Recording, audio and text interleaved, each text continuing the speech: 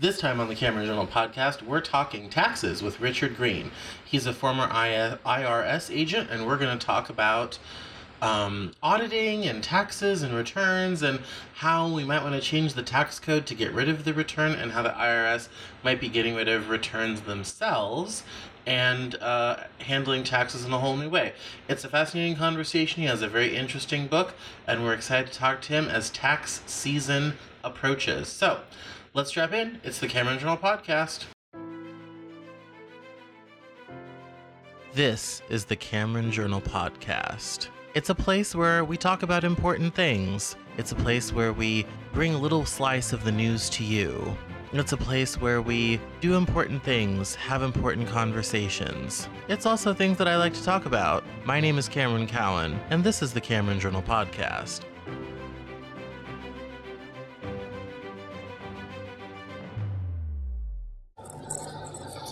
Today on the Cameron Journal podcast, we are joined by Richard Green. He is an ex-IRS agent who talks about audits and taxes and all this type of thing. And seeing as we are into tax season, I thought it would be good to get him on and talk about the IRS. And we're going to talk about politics and reform and filing taxes and all that sort of thing. So welcome, Richard Green, to the Cameron Journal podcast.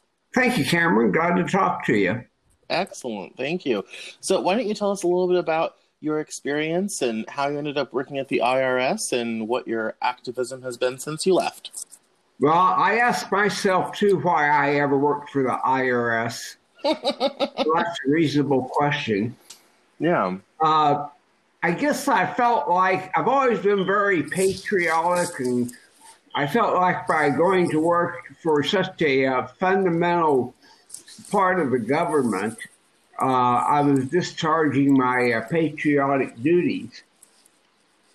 So I started in West LA, and the first year or so was really great. I really enjoyed working for them. But then little by little, I noticed things that made me uncomfortable until I recognized they were actual abuses that had no place in our democracy. So I started to express some of my concerns. I gave a interview to the LA Times, and the upshot was that I was harassed repeatedly and finally was fired. But I don't need any sympathy because I had a very good lawyer who got me a very generous settlement, tax-free. So since then, I've sort of been on a crusade to tell people what the IRS is like, how to deal with them and protect your rights as much as possible, and to offer alternatives. Okay, well, let's dive right into something that is near and dear to my heart and the heart of many a small business owner. The IRS loves to audit small businesses. Right. That is like their jam. The wealthy can't be bothered. But if you own a restaurant or anything like that, they're all over you. Why do you think the IRS targets those sorts of people? Well, they're pretty open about it because, for the reason you mentioned, small businesses don't really have the resources to fight them. I think there was an article in New York Times a couple of months ago that I posted on my Twitter that showed that the wealthy were audited at a much, much lower rate than the non-wealthy, the small businesses, the middle class and lower class citizens. So you have a situation where the wealthy not only get to lobby and write the tax laws, but they also get treated much more gently when it's time to audit. It's a very, very unfair system. Yes, I read somewhere that there are many wealthy people who do not want to pay taxes but will spend a small fortune on lawyers to avoid paying taxes Right. in some weird sort of like, you know, Right. way of things that doesn't make any sense. So, Something else that isn't quite so apparent is the fact that the IRS has absolute discretion in forbidding you as a lawyer or as a CPA or as a tax rep. They can just unilaterally declare that you cannot represent taxpayers. And so there goes your business. Now you go to the H&R Blocks and maybe you pay them a couple $100 to do your taxes and to represent you if you get audited. Well, H&R Block are not going to risk getting the IRS pissed off and ruining their business model. But if you have your own attorney, you're wealthy enough to actually have your own full-time attorney. The attorney is going to be much more aggressive because you mean a lot more to him as the sole employer than you do to H&R Block as one of hundreds of thousands of people. I guess that kind of makes sense from a numbers perspective sort of thing. But what are some things that people, small business owners and others who the IRS likes to go after, what are some things they can actionably do to avoid being audited? What are the common mistakes everyone should be aware of? Okay, well, the most common mistake is being easily intimidated. During our training session, we spent a considerable amount of time in role-playing how to interview taxpayers. And the whole point was to let them know you're in charge and you have the power of the federal government behind you. For example, one of the ways we did that was when we set an appointment, it would always be a case of the IRS telling you when your appointment was. It wasn't like, well, let's try to find a mutually acceptable time, or does this time work for you?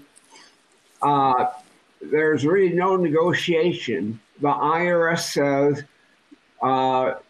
you will appear in our offices, or we will come to your office at such and such a time on such and such a date.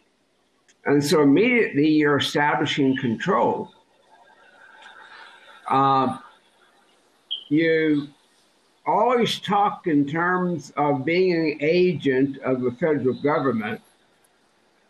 It's never a case of, well, I'm Rick Green, and I think what you should do.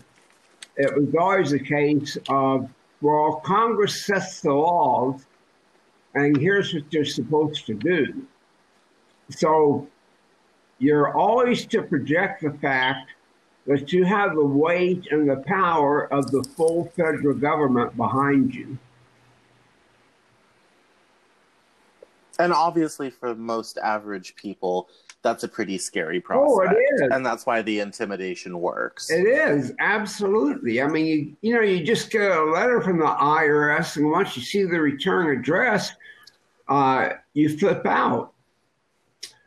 Yeah, absolutely. I mean, it's quite frightening. So, yeah, so then now that when in terms of like, so let's say, you have not necessarily been able to, avoid not whatever have you, you've now gotten that letter. What are the first things people should do if the IRS is taking a special interest in them? Well, of course, you want to be sure and keep the damn appointment. Right. But when you go into an audit, you have to be realistic. Yes, it's very serious. And the tax laws are written such, and the IRS interprets them such, that it's pretty much whatever the IRS says, whether it's right or wrong. And so you're never going to win an argument with an IRS agent.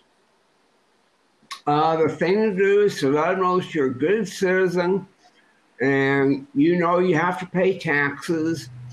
You're not one of these damn tax protesters. And you've filed your taxes honestly and correctly. Now, there's a very, very powerful weapon that taxpayers have, but most people aren't aware of. And that's the fact that the IRS is highly motivated to settle your case and get it closed. And so, there's only, I'm guessing, maybe 50,000 agents to police 100 million taxpayers, so they can't throw everybody into jail, and they can't spend a whole lot of time with everybody. So the pressure is on the IRS to get cases closed. Now, ordinarily, the way to do that is to so thoroughly intimidate the taxpayer that he signs whatever you say and he doesn't argue about it. But you don't necessarily need to do that. There's a tremendous degree of negotiation that's possible. Negotiate. So when the agent gives you the revenue agent report to sign, which shows your deficiency, in a very nice, polite way, you tell them, no, you really can't sign that. You think you probably should go to appeals to get appeals to decide it. Now, the IRS has a special branch called the appeals branch, and it's not a separate court. You don't have to hire a lawyer.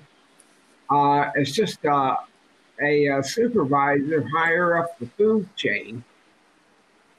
And so agents don't like for you to appeal because it makes more work for them. And if you're proven to be right, it makes them look bad. Now, typically, appeals agrees with the taxpayer about 50% of the time. So if you think the agent is being unfair, well, you have a 50% chance of getting it reversed. And once the agent is aware that you know you're right and you're not intimidated, you're respectful, you're law-abiding, but you sure as hell aren't going to be intimidated, he'll become very kittenish and really try to negotiate with you. And that's what tax attorneys do. If you can afford one, is that they will never agree with the IRS. They'll whittle it down and negotiate and threaten to go to appeals or even go to the tax court. And so I guess what I'm saying is, like in anything else, it's very important that you know you're right. You don't be intimidated, but you are respectful. That makes sense. Now, there's a lot of people who are saying that we should abolish the IRS because it is horrifically unaccountable and the IRS's rather authoritarian tactics are well known. Why, I guess, what view do you take of this idea that we need to abolish the IRS and what should replace it? I'm very much in favor of it because I've seen the abuses. I don't think we'll ever be truly free with a massive, powerful bureaucracy like the IRS. We're always going to be living our life in fear of them.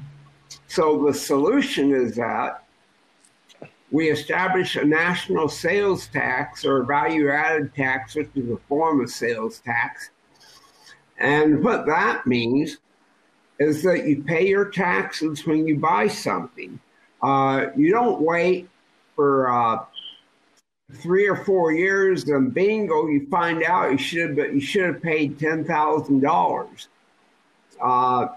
When you go and buy a suit of clothes for $500, you pay $30 or $40 tax, and that's the end of the transaction. They're not going to come back and say, well, we miscalculated the sales tax wrong, so you actually owe us another $60.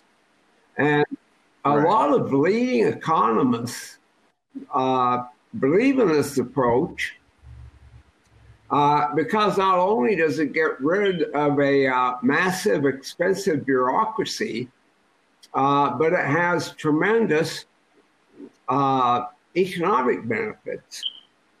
For one thing, it doesn't tax income, so you're motivated to work. If you're having to pay 30% of your salary to the federal government, you're probably a little bit more inclined to call in sick or take a longer vacation or something like that. But if you're taxed on what you spend, you have every incentive in the world to work with a offsetting emphasis on being thrifty. In other words, if it costs you $200 or $300 plus $60 for a new suit, that raises the price, so you might not, tend to go out and buy the suit right away. Now, every economy, they have to solve that equation, and the equation is simple. You want to encourage work, you want to encourage investment, and you want to encourage saving. You encourage saving by inducing people to spend less. And so you would get all the benefit, you get just as much benefit from the sales tax as you do from the IRS tax. Plus, it's been estimated that every year, saving on the tax preparation industry, on the cost of the bureaucracy, that would save something close to $500 billion a year if we didn't have to have tax lawyers or tax bureaucrats. No, that makes sense. It would certainly be a huge cost savings, and I think I'm a big fan of the national sales tax, mostly because if you have national sales tax and value added taxes, it means you're getting money out of companies. They can't hide it overseas because when they buy something, they're paying. Well, yeah, and I'm very focused on making sure they pay. You have a more sophisticated understanding of it than most people, because it's actually called it's self-auditing.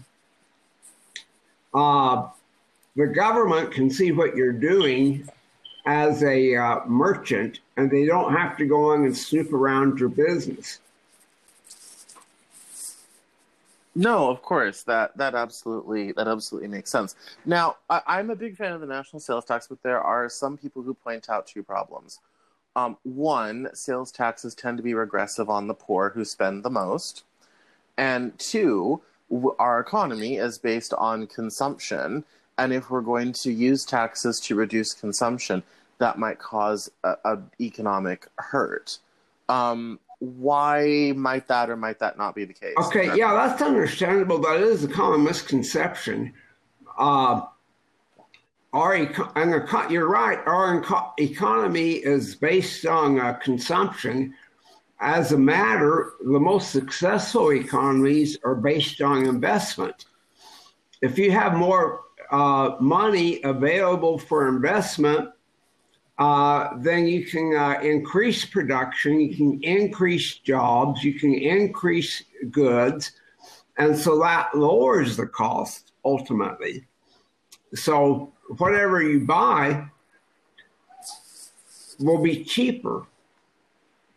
The whole point is America has one of the highest rates of consumption in the world.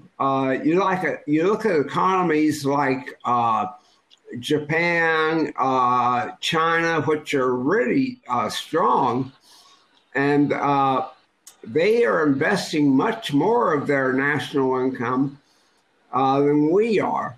We're consuming our income. We're not investing our income. The point that you're raising about it's regressive, that is debatable, but it's a very valid point. And that's essentially a political question, because you have to say, well, how much help do the lower income groups need? How much should we help them? So you can't get an easy economic answer to that. It's a question of equity and what's fair. And so if we honestly feel that the poor or even the lower income, they need more help because they're being hit too much with the sales tax, we can always make simple transfer payments to them. Give them an extra $600 a year or $2,000 a year, like we're doing with COVID relief.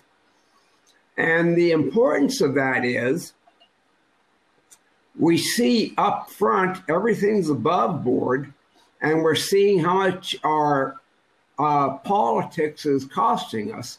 If we're helping the poor, we at least ought to know whether it's costing us $10 billion a year or $100 billion or whatever. If we think it's too much, well, then the voters, of whom the poor are also voters, they can change that. If they don't think it's enough, obviously they can vote that way to make it more. No, that definitely makes sense. Now, another thing that you've talked about before is the potential elimination of tax returns. Now, countries like Sweden, they do not have a tax return system. They just send you a notification of how much you're due, and it goes from there. And so there's no H&R Block, no TurboTax, nothing like that. And there are some people that say, oh, this is a much better system. And there are other people that say, no, quite so much. What's your position on getting rid of the tax return system? Well, full disclosure, I think it's a great eliminating idea. the tax return as well as the IRS. But to address your question, which is valid, is that I'm not that familiar with the Swedish approach. You probably are. But I think it's pretty likely that Big Brother is watching every transaction you make. And I'm quite a privacy zealot. That's one reason why I'm against the IRS. And so I wouldn't like the idea where everything you do is being reported to the government, even if it would be more convenient. That's the thing about a national sales tax. The only thing the government knows is that the merchant collected $5 from a customer. The government doesn't know whether it was Cameron Cowling that was buying it or whether it was Rick Green. So something like the Swiss system, I would have reservations. Now, the IRS for years has been pushing for what they call the returnless society. And that is the way it would work, is the IRS in real time would be aware of all of your financial transactions, every single one of them. They would know what you did, when you did it, how you did it. And then, yeah, it's true, you wouldn't have to file a return. They just send you a bill. Well, the IRS does make mistakes very often. So you can imagine what a hassle it would be if they made a mistake on the information they collected, or if they got you mixed up with another taxpayer And if you'd have to straighten out that baby. And that could be quite complicated, Right. trying to get a hold of someone and getting it undone. Exactly. You know, yeah. That process almost makes filing a tax return seem easier. Why do you think the IRS has been trying to get rid of the tax return system and go to a returnless society? Oh, because it's much more efficient. They could sit at their desk, and with just a mouse click, they can see how much you owe, and with another mouse click, they would send you a tax bill. They wouldn't have to audit because everything would be there in the computer. Yes, and I imagine, at least based on the reporting I've read, the industry primarily trying to stop that is the tax preparation industry. For obvious reasons, they would go out of business. Well, yeah, you're probably not old enough to remember, but I am. Back in the 1980s, President Reagan made a big push to reform the tax laws, to simplify them. Yes. And it was bipartisan. Everybody agreed. The government, the Democrats, the Republicans, liberals and conservatives. And the tax reform bill eventually passed with huge majorities from both parties. The only person I ever heard or read about that objected to that simplification was H&R Block. And they had a very expensive advertising campaign on television and newspapers. Tax reform is a bad idea because it's not fair or something like that. So that really opened my eyes, is that tax lobby really is motivated to keep things as they are, even if it's not the best for the country or the best for citizens. Yes, and that, I mean, like I said, that makes sense for them because they would be out of business, but conversely, it would be much more efficient. Right. But then you run into the data privacy issue as well. Now the government is in everybody's business more so than they already are. So it's, you know, on the one hand, it's like, oh, we want to get rid of these tax preparation. It's inefficient. But on the other hand, it's like, we can't. The trade-off is that we then have the IRS in our business all the time. Well, they are in your business all the time, no matter what you do. The tax preparation industry, they do fulfill a need at this time because most people aren't capable of doing their own returns. Although my book, Agents of Deceit, it's on Amazon. It gives tips for simplifying the process. But for the present structure, yeah, we need the tax preparation systems. But I'm looking forward to the system when we don't need tax representatives and we don't need the IRS.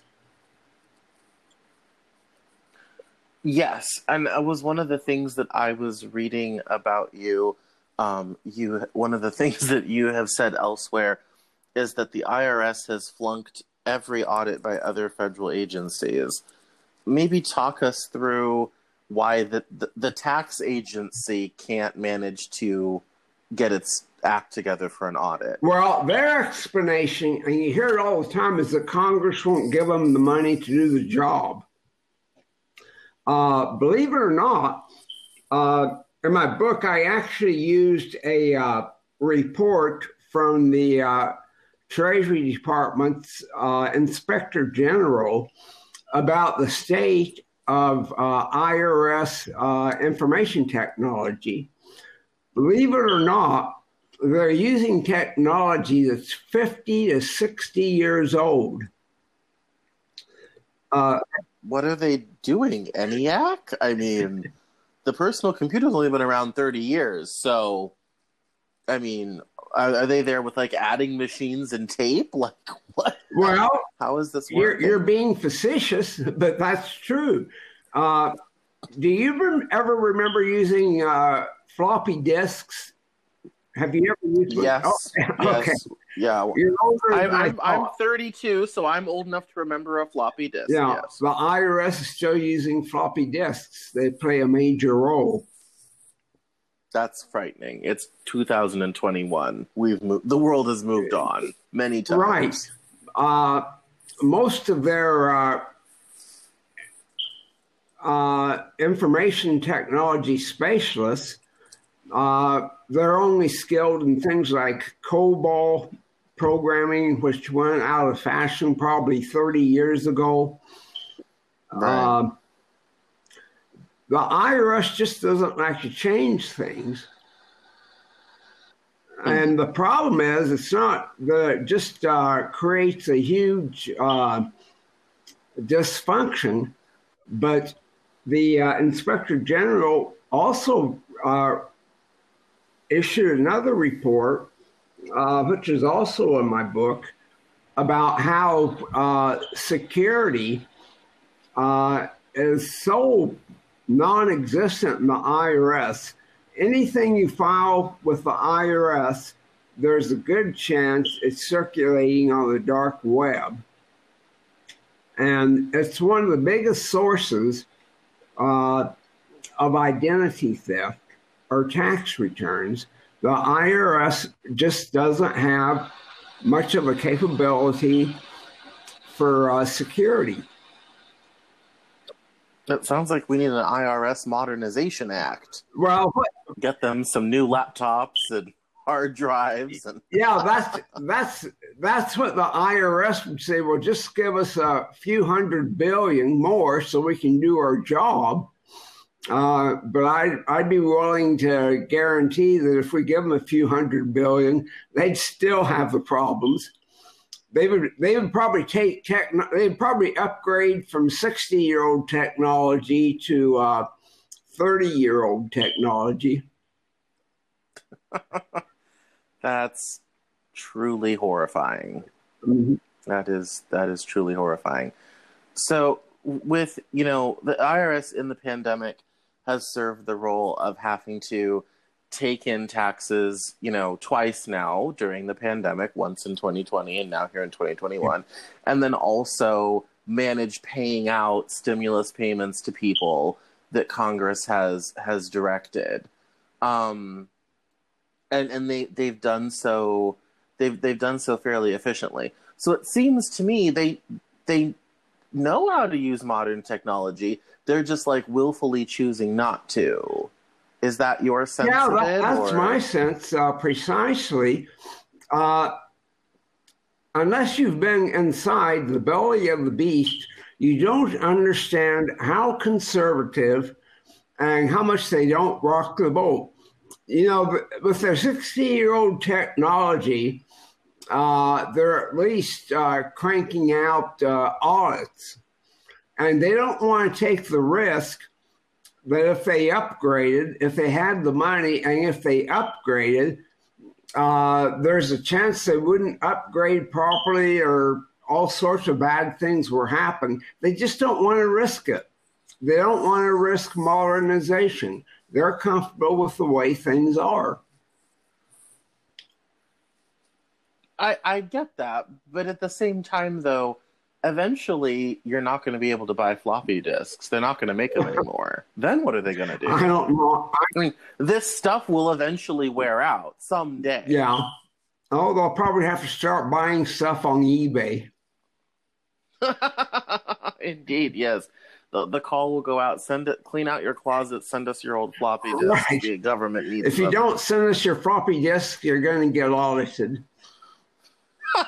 Yes, that will be. I can definitely see that being a thing. So why don't you tell us a little bit about your book, Agents of Deceit?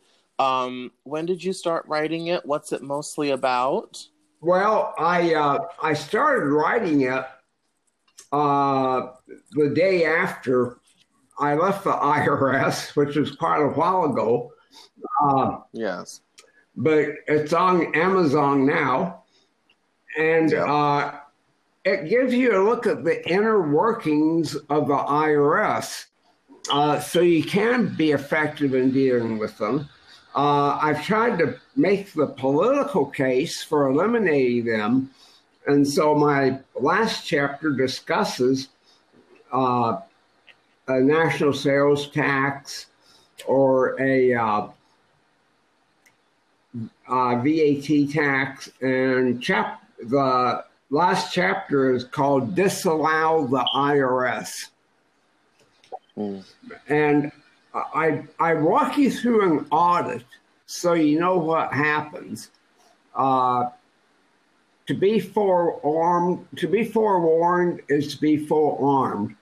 And so I wrote the book for two purposes. One was to expose the IRS, but the other one was to say, in effect, look, if you use a little bit of common sense, if you know how to negotiate, if you know how the system works, you don't really need to be scared.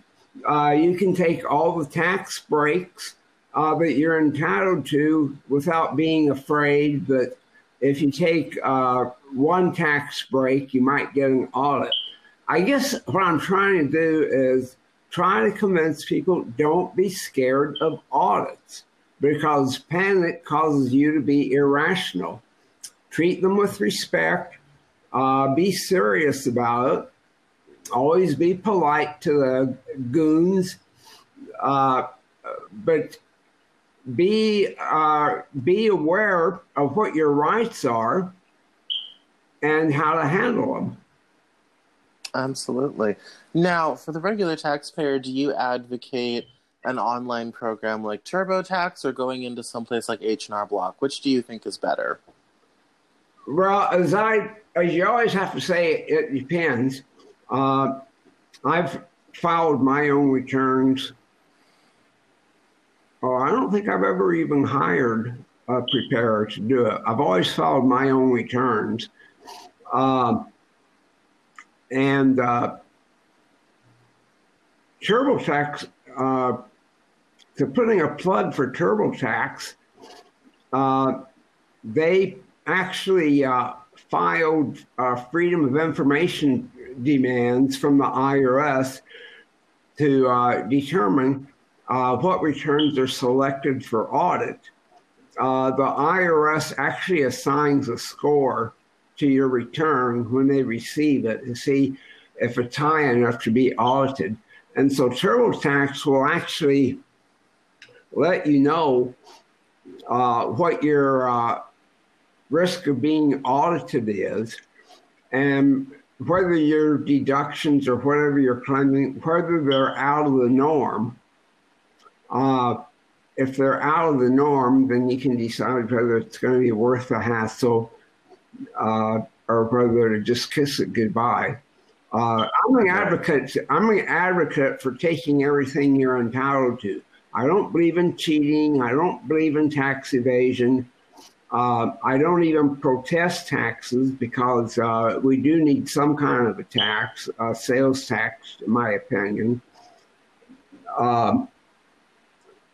So I believe in self-help.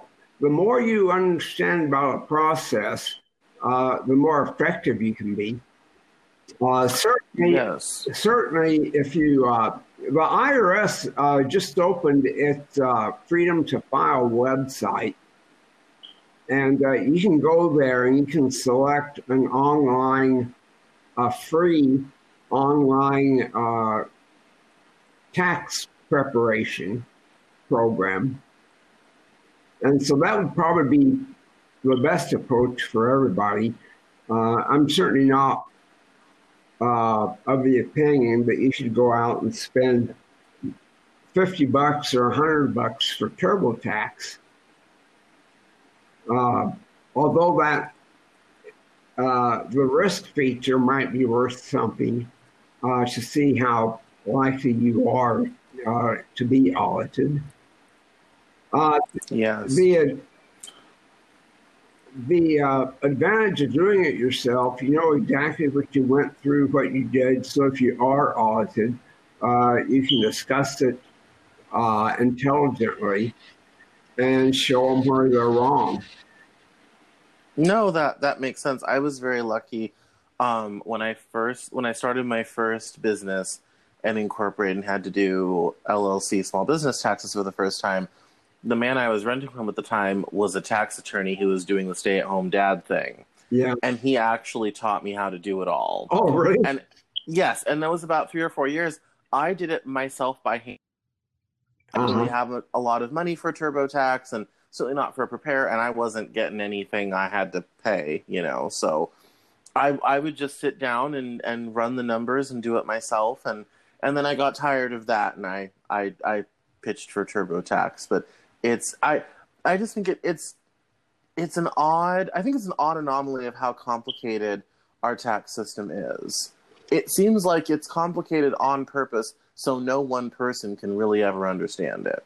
Well, I don't know who to point the finger at. I definitely point my finger at the IRS for how they abuse their power. But the tax law is essentially written by the lobbies. Every industry is looking for a tax break. Right. For example, do you know what depreciation is? I do, because I used to work in real estate. Oh. And for people that own property for long periods of time, depreciation is everything. But go ahead and explain it to the listener, because they don't know. Well, depreciation is what you were doing. You're showing, you get to write off the cost of your investment over a particular period of time. So I was never in real estate. I don't know now what it is for real estate. But say for a store that you paid, that you own free and clear, you can write off as a business expense the total cost of construction over 20 years or 30 years, whatever it happens to be. Well, depreciation rates are different for different industries. The amount of depreciation, the years, they're different for different industries. And the reason for that is all the lobbyists were trying to get the most generous depreciation schedule for their members. Yes. Well, and rental housing is one such industry. So like in rental housing, you can run depreciation schedules for your carpet, your appliances, your plumbing fixtures. If you can hire someone to get that detailed, you can actually depreciate that stuff over time, and there's schedules for all of that, for how long you can do it, sort of thing. Yeah. Major corporations will oftentimes tear down a facility and build something new because the depreciation on the building has run out. Yeah. The tax bill is higher, and so it's cheaper to tear it down, chuck it, and build something new, so that then they can start the depreciation all over again. You've raised a very important point, Cameron, is that the current tax system encourages people to make decisions to get the tax breaks rather than making a decision strictly on the investment, on the basis of whether the investment is profitable. You know, it might be, from a business standpoint, it might be better to keep that old building for another 30 years without buying a new one.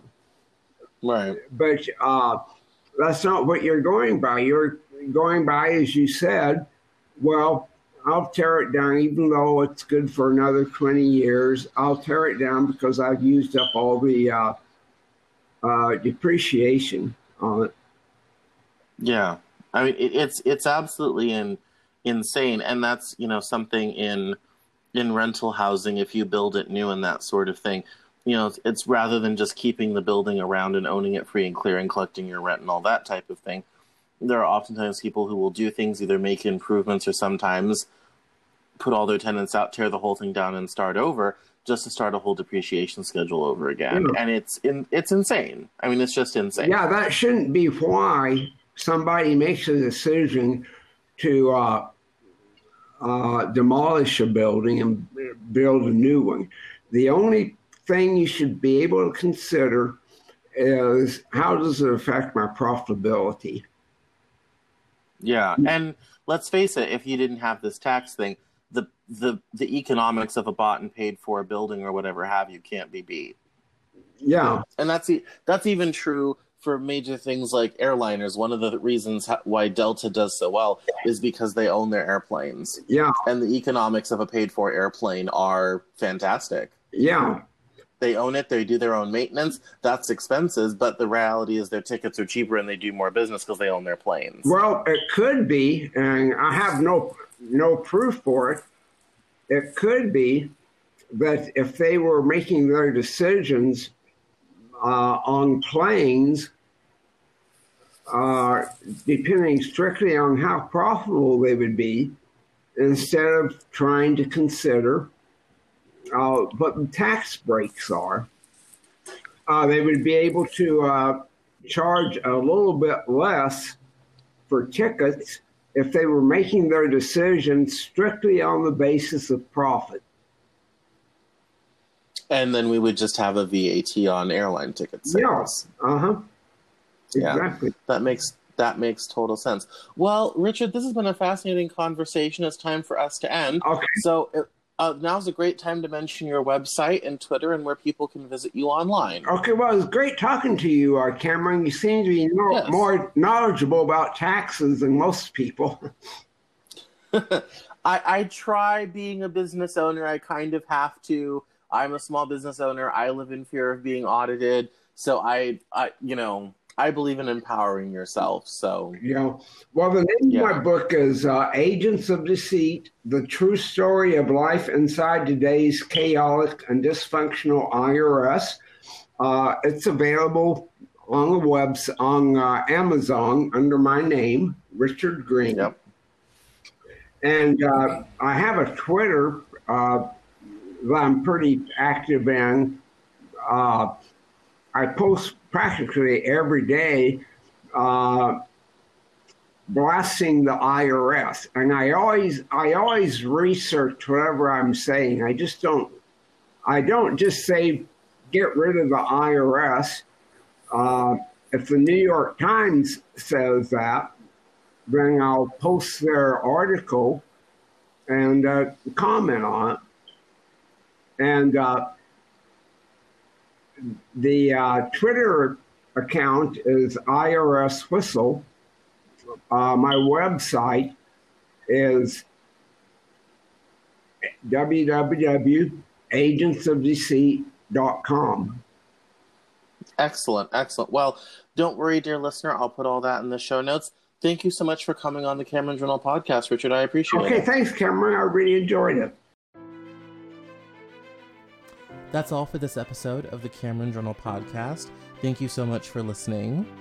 Visit us online at CameronJournal.com. We're on Facebook, Twitter, and Instagram, and I love to talk to my followers and listeners, so please feel free to get us on social media at Cameron Cowan on Twitter, and we'll see you next time on the Cameron Journal podcast.